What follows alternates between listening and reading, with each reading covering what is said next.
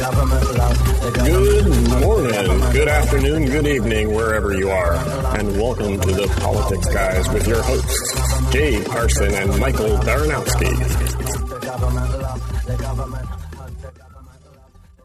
Welcome to the Politics Guys. I'm Michael Baranowski, a political scientist at Northern Kentucky University. My co-host this week, as always, is Cleveland area attorney and sometime Republican strategist Jay Carson. Our top story this week is the March 15th Ides of March presidential primaries, which pushed Marco Rubio out of the race, gave John Kasich what's almost certainly false hope, and on the Democratic side made a Bernie Sanders nomination about as likely as a 16 seed winning the NCAA men's basketball tournament. More on that later. Bernie, obviously, not the tournament. We'll start by looking at the state of the Republican contest, where, with victories in 4 of the 5 states that voted on March 15th, Donald Trump now has a commanding lead, with 673 delegates to Ted Cruz's 410. With Rubio leaving the race after getting smoked by Trump in Rubio's home state of Florida, that leaves John Kasich as the third and final contestant for the GOP nomination, trailing Trump and Cruz considerably, with just 143 delegates. Now, what this boils down to is that while Trump is the only one who can't win enough delegates to capture a majority before the convention, or while he can, it's going to be a near thing. Depending on which delegate math calculations you look at, he's either just barely on track to hit 1237, or he should just barely miss getting the majority he needs. However you look at it, with a number of big delegate states coming up late in the contest, particularly California with 172, I think it's fair to say we might be in for a really big, exciting finish. Wouldn't you say, Jay?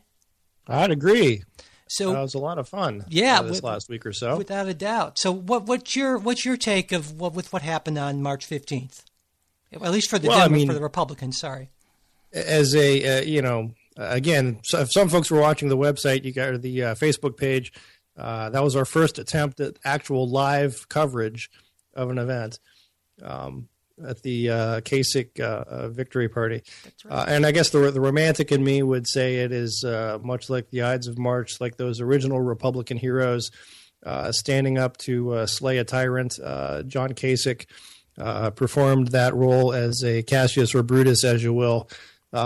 Brutus, I guess, appropriately. Brutus Buckeye, our Ohio State mascot.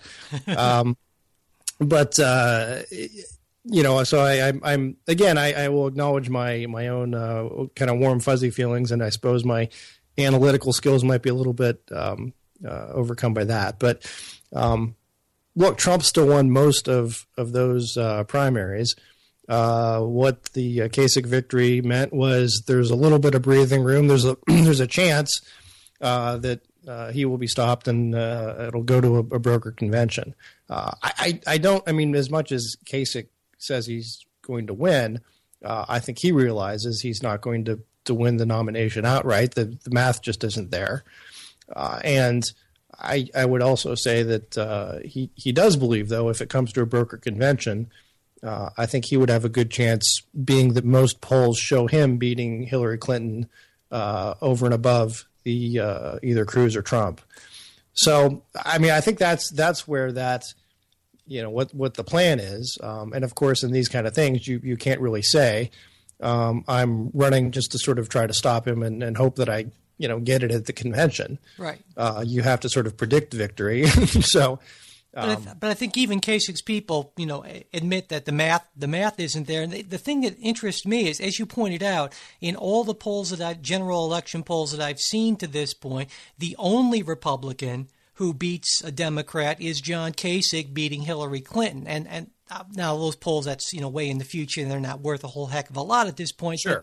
But that's something. But the other thing that I wonder about is, there are a number of Republicans, most recently, Mitt Romney, the last person who actually was able to get a majority of the delegates to vote for him, said a vote for Kasich is a vote for Trumpism, basically. And there are a number of Republicans who are saying, hey, we don't like Ted Cruz particularly, but John Kasich is doing the party a disservice. And it sounds to me like the thinking here is that even if John Kasich thinks he might be able to come into convention and somehow come out as the nominee, given the fact that he's not going to have that many delegates, the idea that a distant third place candidate is actually going to be the choice of the convention, it seems like the party elite are saying that's probably not going to happen. I don't know. What do you think? Well, as far as the party elite, I guess that depends on who you talk to and how they, what they call themselves. But no, I guess the concern is that Kasich would essentially be a spoiler for Cruz and would somehow allow Trump to get more delegates. I think you have to look at that on a state-by-state basis. I think there are some states where Kasich would be better poised to stop Trump than Cruz would. There are some states where it could almost be a tag team thing, and as long as Kasich isn't pulling votes from Cruz, it might be wise to have them both on the ballot. It's hard to say, and again, I'm not deep enough in the weeds yet, and as far as what goes on in some of those Western states to make a prediction on it. And there's not much polling yet, so I think what polling we have is pretty. Like for instance, Arizona is the next big primary to come up, and that's a winner take all. But the latest polls I've seen are before March 15th, so they still have Rubio votes in there and so forth. So we really don't know at this point exactly what the polls say because there just aren't enough of them. Right. And I would say that there is an overriding feeling amongst the GOP. And I this is just from what I read. I don't have any special insight here, but that Trump cannot be the nominee. That's just the situation. And if he is, it will be essentially the end of the party. It will throw senatorial races into disarray. It'll make for significant losses in the House and just a general branding problem like we talked about last week. So maybe not the end of the party. I think when we talk about the establishment, and again, it's a little bit of a weird thing that we're at this point, and Ted Cruz is essentially the establishment candidate. But I think they will move heaven and earth to see that Trump is not the nominee. Yeah.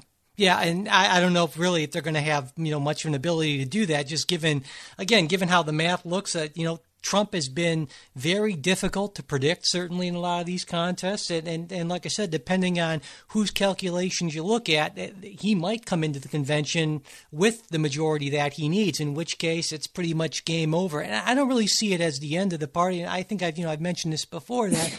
You could make an argument that a crushing defeat for Trump and the loss of the Senate would be about the best thing that could happen to burn out some of this craziness on the fringe of the Republican Party that would kind of get it back to the sort of Republican Party that I at one point was a proud member of. And wow, we'd bring you back if we run Trump and he loses, we get you back. I don't know. I can't make that promise. That's for sure. But certainly I'd be a lot more likely to vote for Republicans if more of them were like John Kasich. Really, more traditional stripes, as opposed to.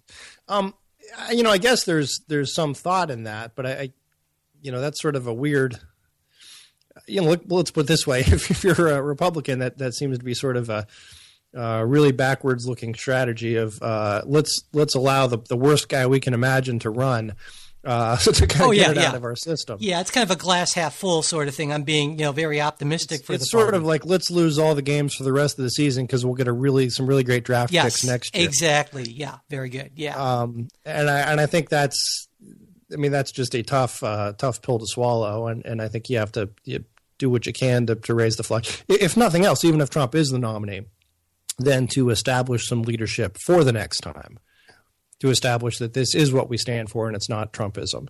Yeah. My concern would be if there is, the word collaborationist is already being thrown around in Republican circles for those who are siding on with Trump. But my concern is if you have too many of those people, then and Trump loses badly, he takes down a whole lot of people with him. So it's really not a good scenario in any sense other than, these what we'll call old school Republicans sort of stand up for what they believe in, or at least against what Trump preaches. And this is something I want to touch on just briefly. There will be riots if I'm not the nominee. Trump speech. Yeah. I guess it wasn't a speech; it was a radio interview. But that is something that is really beyond the pale. Yeah. And I think how do you remain a responsible party if you don't go after that sort of thing pretty harshly and say, look, this is not what we stand for. A lot of Trump stuff. I mean, he says so much stuff, and so much of it is so goofy. You can sort of write it off as we've said this before, the kind of the crazy uncle. But when you start saying things like that in a situation where you just had violence in Chicago, and there's been confrontation, that's just not responsible. Yeah, well, I would and agree. I can't see how any, it's strange that if anything, it's almost there's a little bit of a new Americanism being forged, kind of a new bipartisanship. I found common cause with all these sort of Democrat friends who are sort of the anybody but Trump. Right. So he's united. He is a uniter, not a divider. Yeah, in that sense, he's to some extent. Absolutely. So there's another thing that it talks about. If he's not the nominee, there are going to be riots. I think it's a reasonable concern, that idea that if he comes into the convention with very close to the number of delegates he needs, you certainly can raise a reasonable concern about, well, is this a democratic process and so forth? And, a lot depends on how things go at the convention, assuming it's a contested convention. And one proposal that I thought was really interesting that someone put forward earlier this week was the idea of what's called an instant runoff vote at the convention. Are you familiar with that, Jay? No. Well, let me tell you, it's kind of interesting how it would work. Basically, I imagine it would involve having to change the rules, though, right? Yeah, absolutely. Okay. How it would work, instead of having multiple ballots where you have all that kind of wheeling dealing between ballots, if no one gets a majority on the first ballot, what you would do is ask all the delegates to rank order their top, say, 3 candidates, basically. And obviously their first candidate would have to be the person they're pledged to. And how it works is that the person who has the lowest number of votes, they're automatically kicked out, and those number 2 choices go to are distributed. And so basically you have one ballot where everyone's closest to the top choice gets picked. It's pretty much the most democratic process you can design, basically, as opposed to having these multiple ballots and so forth. And some people think that a process like that would probably be the fairest, though one of the problems is trying to explain it to people. I don't know that Trump voters would feel that any process that would allow for him to not get the nomination would be democratic, but I think something like this absolutely would work and would be a good idea if it comes to that. Wow, that sounds to me sort of like political scientists who have too much time on their hands. I think the process that's in place now, the multiple votes, wheeling and dealing, you can call me an elitist, but I like that process. You are an elitist, yeah, absolutely. I am, and proud of it. You used to call me an elitist like 20-some years ago. That's true. Even I believe you've been an elitist. You have a long and storied history of elitism. Yeah. Yes. But. I guess the trouble, and this is just a philosophical thing, is, and you seem to agree with me on this in the past, is that, should party nominations necessarily be a democratic process? It's kind of like, and I thought about this over the week, that it's like you're running a restaurant, and, you certainly would like to attract as many diners to your restaurant as you can.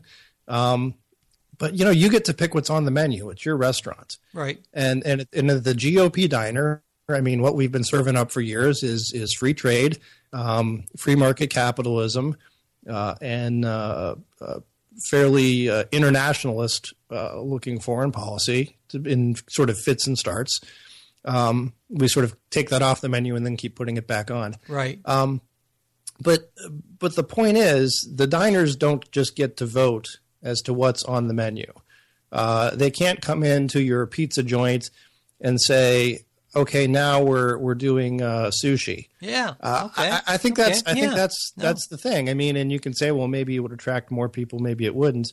And certainly there's an interest that you want to people have, be there to have what they want. But at the end, if you surrender too much of what your core policy beliefs are, you sort of cease to become a party, and your only policy, your only stand at that point is, well, we'd rather be in charge than these guys be in charge, and I think that's sort of a shallow way of looking at things. I like it. So I'm okay with the elitism sort of. Making a wheeling and dealing and stuff like that. Yeah. Yeah. Okay. I like it. Donald Trump is the sushi of the Republican Party's pizza joint. I'll have to keep that in mind. Yeah. Great.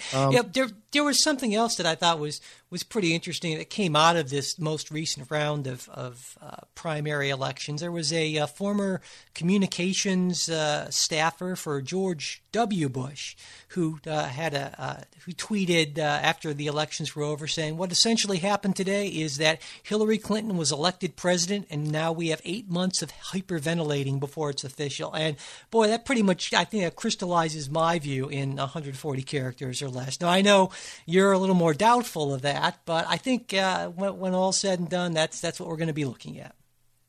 I have to think that's the most likely scenario. Yeah. At this point, and certainly the prediction markets and everything else would suggest. So of course, there's still a long ways to go, and we don't want to call things. And prediction markets are always based on what we know right now. Yeah. And not based on things that might happen. So it's an evolving situation. But if you were to ask me today, who is the most likely to be the next president, I'd say it's probably Hillary, based on what we know. Yeah. Something else, and this just goes to, this is maybe a little off topic, but the Republican Party has been tearing itself apart, and there have been things some stuff written, and someone who I usually like a whole lot, Peggy Noonan, wrote a. Sorry, just a visceral reaction. Sorry. Couldn't even get it. That's for the best recommendation I can get from you. But had written a piece saying that regardless, the Trump phenomenon indicates that there is a massive failure by the GOP establishment. And I'm thinking about this, and in the one term, yes, she's right. But on another level, I'm like, what else? What else could have been done? What else? And I'm throwing this out there to Republican and conservative listeners. I think. Look, Romney was a bad choice, but that was a choice we made some years ago. I don't think McCain it was a wasn't bad a great choice either. I don't think Romney was such a bad choice. What's so bad? Well, that's ancient history, but okay, another. But I think I see what you're saying. The idea being that he was someone who was viewed as very much a moderate, and I think that's a fair characterization of him. Who would not excite a conservative base, who would not get them out there. The idea was that Barack Obama would excite enough of the conservative base to motivate them. I think the problem, the fundamental problem with the Republicans is you got the inmates running the asylum here. So I think that's. But see, from what you read, most of the criticism is exactly the opposite. That the inmates aren't being allowed to run the asylum, and if they did, we'd have. Much stronger candidates, and I personally disagree with that. Mm-hmm, right. I mean, would I like to have seen a stronger candidate, both in terms of ideology and in terms of just candidate performance than Mitt Romney last time out? Sure, but who was it? I don't think there was someone out there who was kept out of the process, and likewise. Congressional Republicans, in the House, we've repealed Obamacare how many times now? Yeah, 50 something. Yeah, they're doing their best. Mitch McConnell has vowed no hearings.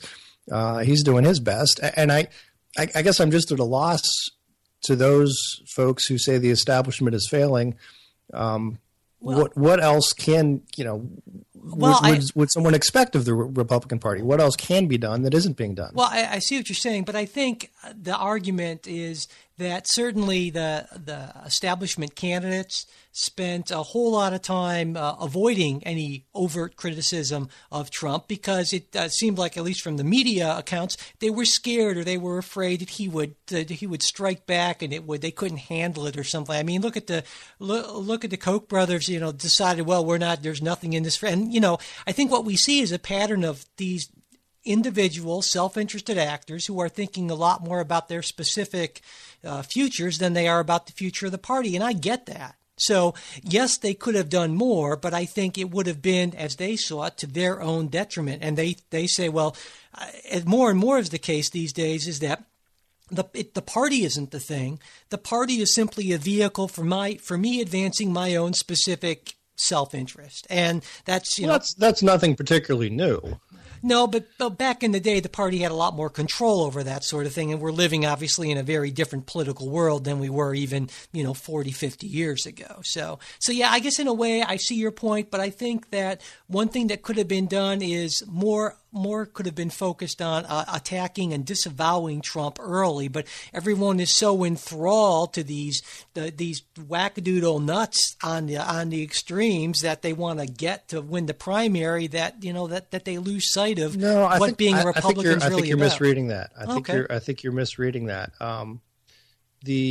My sense is that the consensus among most Republicans, and the consensus among you and me back in the summer when this started with Trump, was that, look, Trump was going to collapse of his own weight, that he would just eventually do something so monumentally stupid, like, demand building a wall and Mexico would pay for it, or talk about beating people up, or call for riots. But he would at some point do something so monumentally stupid, and that, most conservatives would realize, look, he's not really conservative.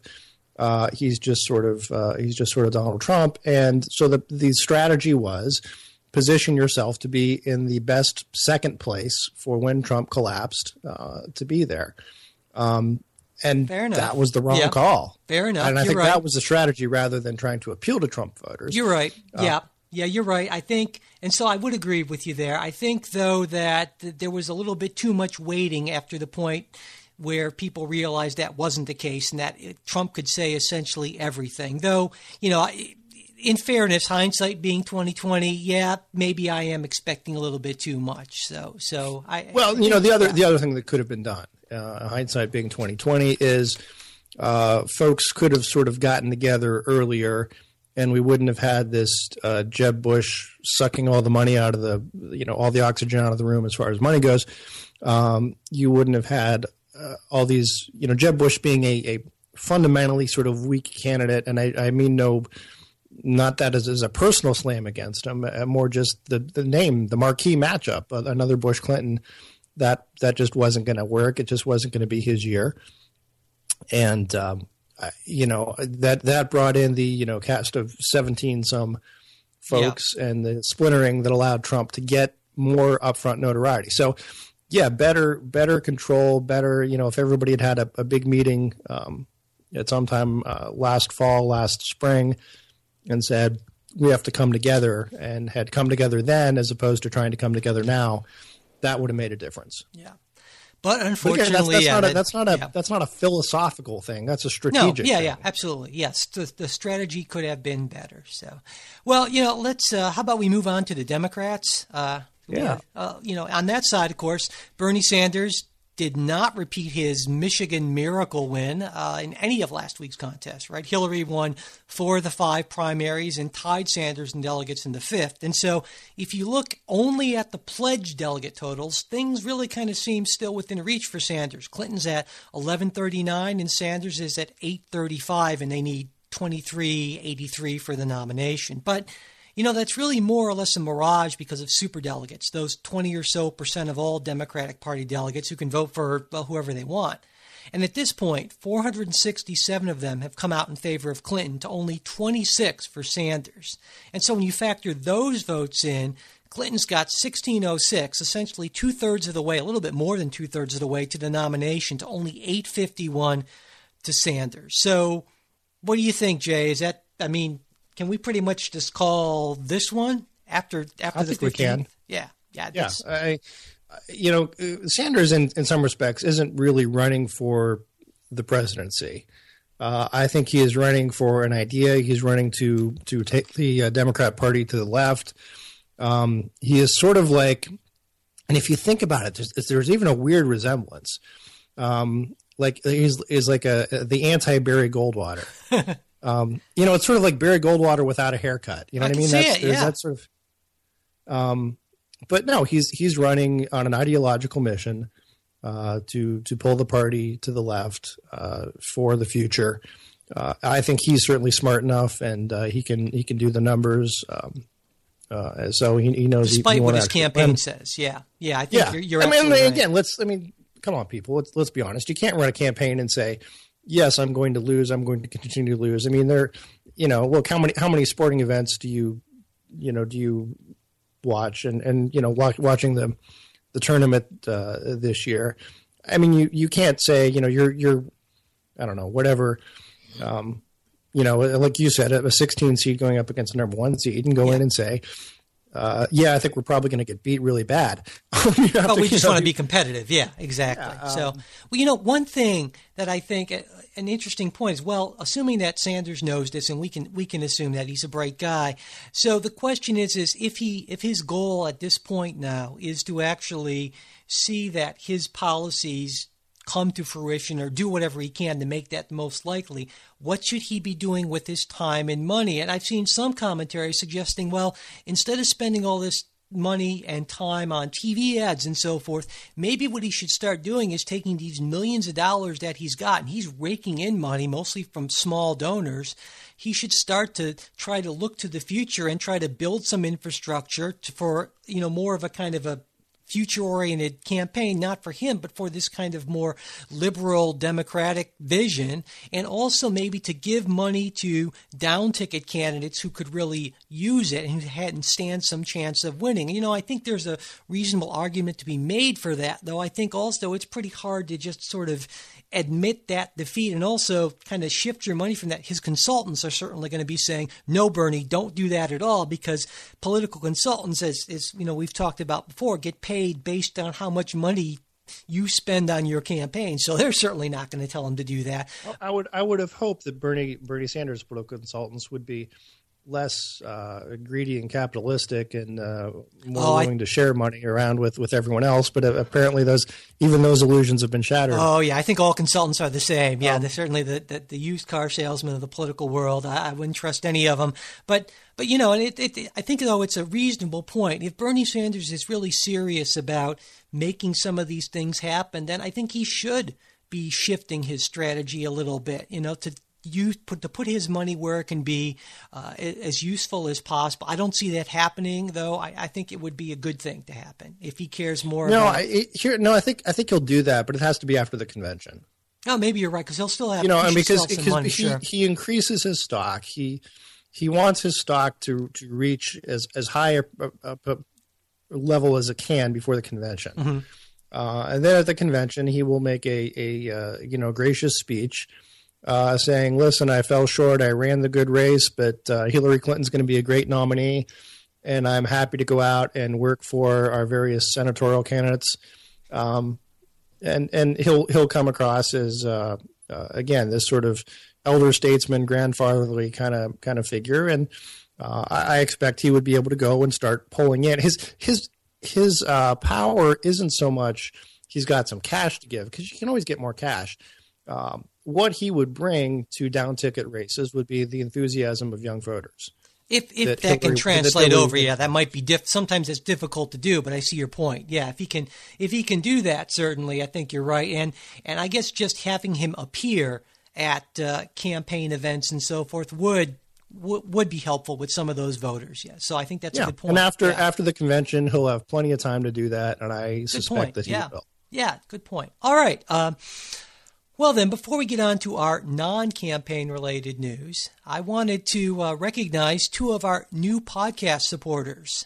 We have Tarek from Broomfield, Colorado, who, along with his pledge of support, said, you guys deserve 2 cups of coffee. And wow. Yeah, so and then there was fantastic. Thank you. Yes, thanks, Derek. And also Jeremy, a very generous guy from New York City. So thanks a lot, fellas. We're definitely grateful for your support. And if you're a fan of the show, like Tarek and Jeremy obviously are, we'd certainly love your support too. This isn't NPR. I'm sure everyone's noticed that by now, but we do have bills to pay, and every little bit helps. So if you're interested, you can go to politicsguys.com and click on either our PayPal or Patreon donation links we've got up there. Jay, we know what a great audience we have, right? So they're great people, and we really do and sincerely appreciate everything you've been doing along the way to help keep the podcast going. So thanks very much. Okay. Yes, thank you. On to our it's not exactly non-election related news, but I'll say it's not directly election related news. On Wednesday, President Obama nominated Merrick Garland to fill the Supreme Court seat that's been vacant since Justice Scalia's death just over a month ago.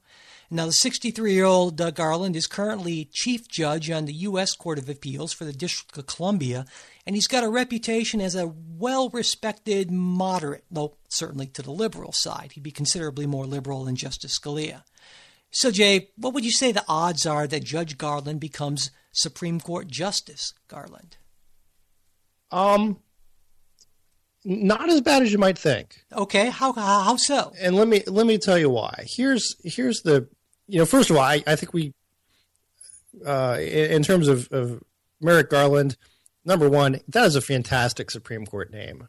It is. It's pretty good. There's no beating that. But in terms of judicial philosophy, everything I've read, suggests that he is not a fire-breathing lefty. Although it's hard to tell. I mean, in appeals court decisions, so often you're one of three panelists or one of an en banc panel, and issues are different. Some folks have said, well, he's very pro law enforcement, or at least more pro law enforcement than liberals might like. He has supported the idea that foreign combatants at Gitmo are not entitled to our constitutional rights. He's supported some.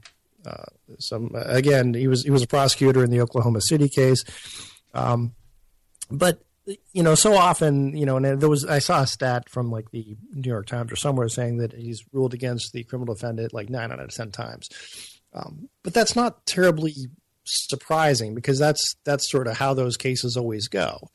And when you get to appeal, there's usually a number of issues, and a lot of them are things that were left to the discretion of the trial court, and the appeals court is left with the question of did the trial court abuse its discretion? And the answer to that question is 9 out of 10 times it's no. The other folks on the right have made a big deal about he had requested an en banc hearing on a gun case in Washington, D.C., that the en banc was denied, and eventually it was essentially the Heller case superseded what that case would have changed. But I don't know, and we can have a conversation in a second as far as Second Amendment jurisprudence and how big a deal it is and how much of it there is. So again, to me that doesn't strike me as being. See, I don't even think we need to have those judicial philosophy conversations because I don't think it matters because I think the GOP intransigence is going to continue on this. Mitch McConnell is very firm in this. It seems like most of the Republicans are firm on this, and so he's not even going to get a hearing. I don't think that's going to happen. In fact, I'm going to go so far as to say that even if Hillary Clinton wins in November, I still don't think that the Republican Senate in a lame duck session, and lame duck session we mean that time between the end of the elections and the time the new Senate sits and the new president sits in January, I still don't think they would take up that nomination, even though they would know for a certainty that Hillary Clinton would nominate someone more liberal, and I'm guessing that if it's Clinton versus Trump, that the Democrats might actually have a filibuster-proof majority in the Senate, and that person would be confirmed. I still don't think Republicans would cave on this. And maybe that sounds weird. Maybe that sounds nonsensical. But here's why. It does. Well, let me tell you why.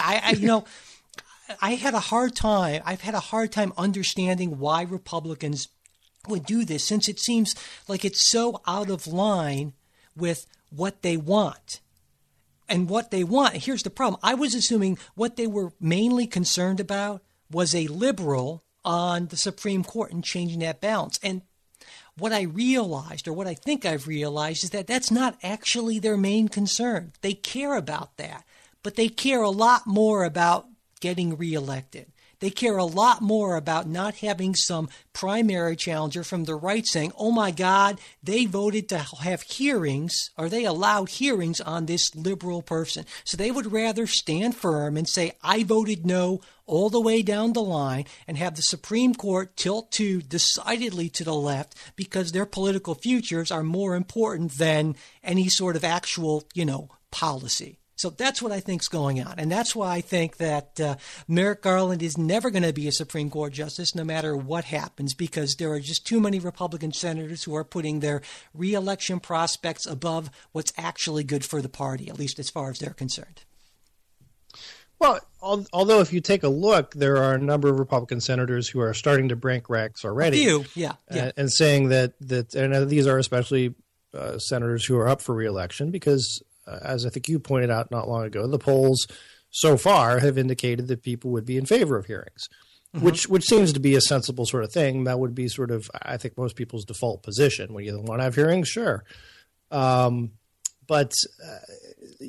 I think what would happen is that there will be some discussion, there'll be some talk, there might even be some hearings. And I think I predicted that a while back.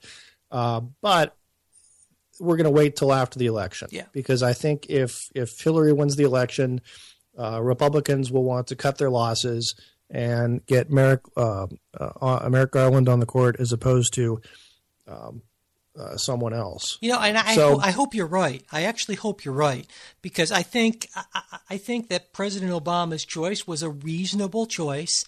I think that someone that Hillary Clinton would nominate, especially with the filibuster-proof majority in the Senate, would not be as reasonable, and someone I would be a little less comfortable with, someone who's a little more of a judicial activist. Of course, I should point out that what President Obama could always do if the Democrats win, Hillary Clinton wins, and the Democrats get a filibuster-proof majority, he could always withdraw Garland's nomination. Yeah, but I don't think that would happen. I don't know. He's been doing a lot of that would be sort of that would really be sort of a crummy thing to do to Garland, and it would essentially concede the GOP argument that. And let me. Well, then he could withdraw it and just say, you know what? I think you're right, Republicans. The people should have a voice in this. I've seen the light. My position on this has evolved. You're absolutely right. My position has evolved since giving him the big middle October finger. 31st through November 7th or something. One other thing. Go ahead. Sorry. No, I mean the Republican position. I think there's something to be said for this. It's not about Merrick Garland himself. It's about, and this is going to sound weird, but should the balance of the Supreme Court be changed by what is essentially happenstance? For example, if that's how it happens. I mean, geez, that's the Constitution. What are you going to do? No. It's the fact that if Scalia had died 9 months later, it might be a very different situation. Well, but for the timing of his death, should the ideological balance of the Supreme Court be significantly changed? And I think that's a reasonable question. Now, right. Look, it's that segment of Article 2, Section 2 that I must not be seeing that says, but if, just by happenstance someone dies, then actually the role of the Senate for advise and consent, we can just throw that out. I mean, this is what this advising. They are advising and consenting. They're advising we should wait. They're not. That is a tortured interpretation of the Constitution. If advise and consent doesn't mean, if you're not allowed to give the advice of, I think we should hold on and see how the election turns out, then advise and consent really is meaningless. I think that is essentially an interpretation of the Constitution that I would expect not from textualist sort of original intent type of people that Republicans claim that they are. I mean, it says pretty clearly, the president, he shall nominate and by and with the advice and consent of the Senate shall appoint blah, blah, blah, Supreme Court justices. So, I mean, pretty clearly, the president has a duty to advise, and just the plain reading of that suggests that the Senate at least should, advise him on this nomination, which doesn't mean going, la, la, la, Don't la, do la, it. That's the advice. That's a BS type of interpretation. Yeah, that's totally bogus. Anyway, the idea that our judicial system can swing one way or the other, the founders linked it to how people voted, and the idea that it can can swing significantly based on the happenstance of one person's dying at one point in time rather than another. I think that strikes people as being a little too random. And let's wait for the election. And I think they do. And if Hillary wins, I think Merrick Garland is confirmed. So where's the cutoff for this? Is it like if the person dies, 8 months or 12 months or 14 months? Or at what point can the president not appoint folks because, well, someone just happened to die? I mean, anyway. I think it's pretty clearly in February of the president's last term. Sort of okay. Well, on that note of you being completely and utterly wrong, that's always a good note to close on, I think. So we are running a little bit long, but anyway, we clearly differ on this one. So that is it for this week's episode, all the time we have for this week. Thanks, everyone, for listening. If you have any thoughts, comments, criticisms, or any questions for our Ask the Politics Guys show, which comes out every Wednesday, we'd love to hear from you. Our email is politicsguys@gmail.com. That's politicsguys, one word, @gmail.com. Our Facebook page, where Jay and I post and comment on news articles throughout the week and where you can join in, is facebook.com/politicsguys page. And if you're listening to us on iTunes or Stitcher, we'd really appreciate it if you could take a minute to rate the show and write a quick review. And finally, if you like what we're doing and want us to be able to keep on doing it, a donation of even $1 or $2, the price of a dozen Dixon Ticonderoga pencils during a back-to-school sale would really help. You'll find the donation links on our site, politicsguys.com. The Politics Guys will be back next Sunday. We hope you'll join us.